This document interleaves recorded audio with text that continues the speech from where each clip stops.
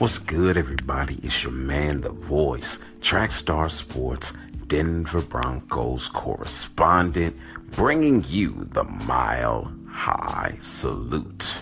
Back in the day, the rapper T-Bone had a song, and one of the lyrics in it that really resonated with me is, "I don't live by my feelings." That should have resonated with me last week because I was all in my feelings, just knowing and hoping and praying and believing that my Broncos were going to beat the Chiefs, and it didn't happen. Did not happen. For the first time this year, we did not play up to our level of competition, which we had been doing, or I should say up to the perceived level of competition, as we'd been doing all year, either playing up to or down to, depending on who we were playing. We just, did not play well at all. I said last week that this was the biggest game of the year, specifically for Trevor Siemian, because if he lost the game, he could kiss his NFL career goodbye.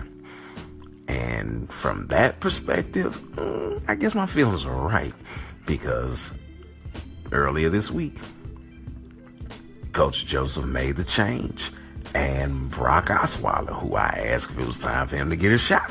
Well, yep, it is time for him to get a shot. He is going to start against the Eagles this week. And a lot of it really has to do with Trevor. He started just playing crazy. He was trying to make things happen versus being the good game manager that he should be. He said himself, it's hard to lead when you're not playing well. And I heard that on a recent BSN Broncos podcast.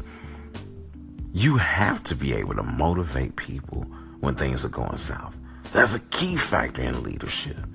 And Trevor just was not up to the task, or at least he felt as if he was not up to the task. And as the old adage goes, whether you believe you can or cannot, you're right. And in this case, he was right. And because of that, he lost his starting position.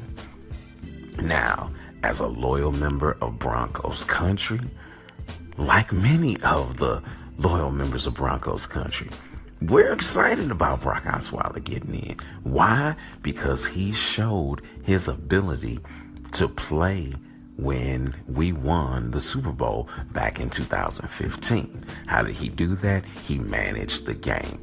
And in a recent interview, he talked about how many quarterbacks lose their positions and they lose their teams and they mess up when they try to do too much.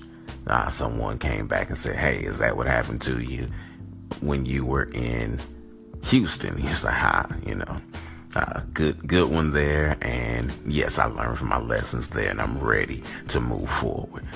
He knows that managing the game is where he excels, and that's what he's looking to do.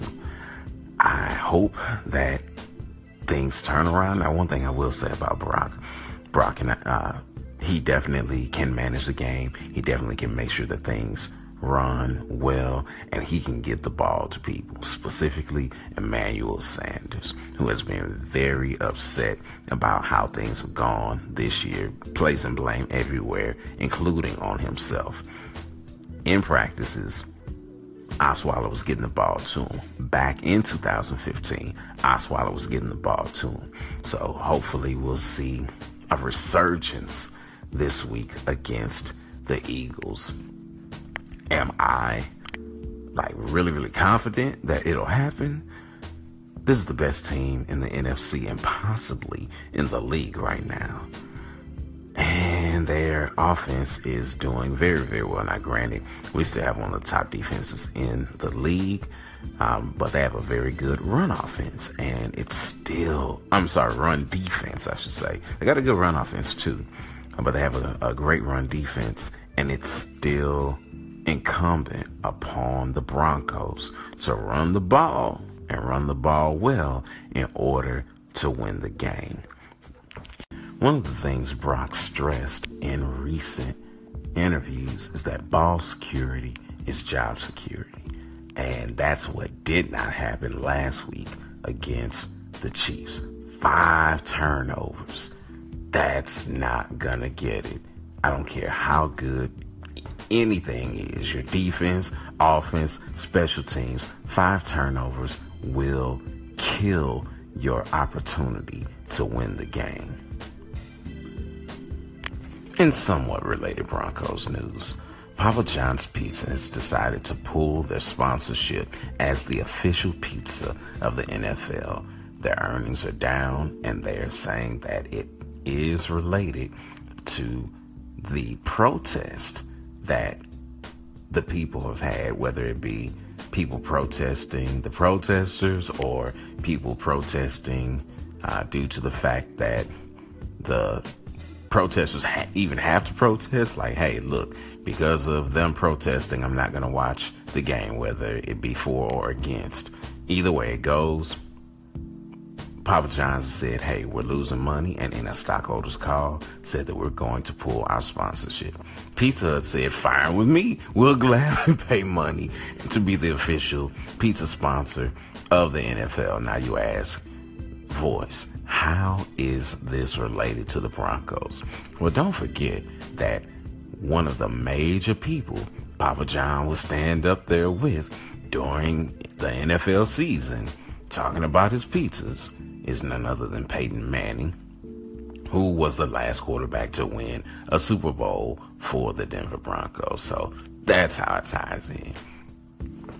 For all the latest from Trackstar Sports, like the Trackstar Sports Facebook page, follow us on Twitter at Debate Fuel and on Instagram at Trackstar Sports.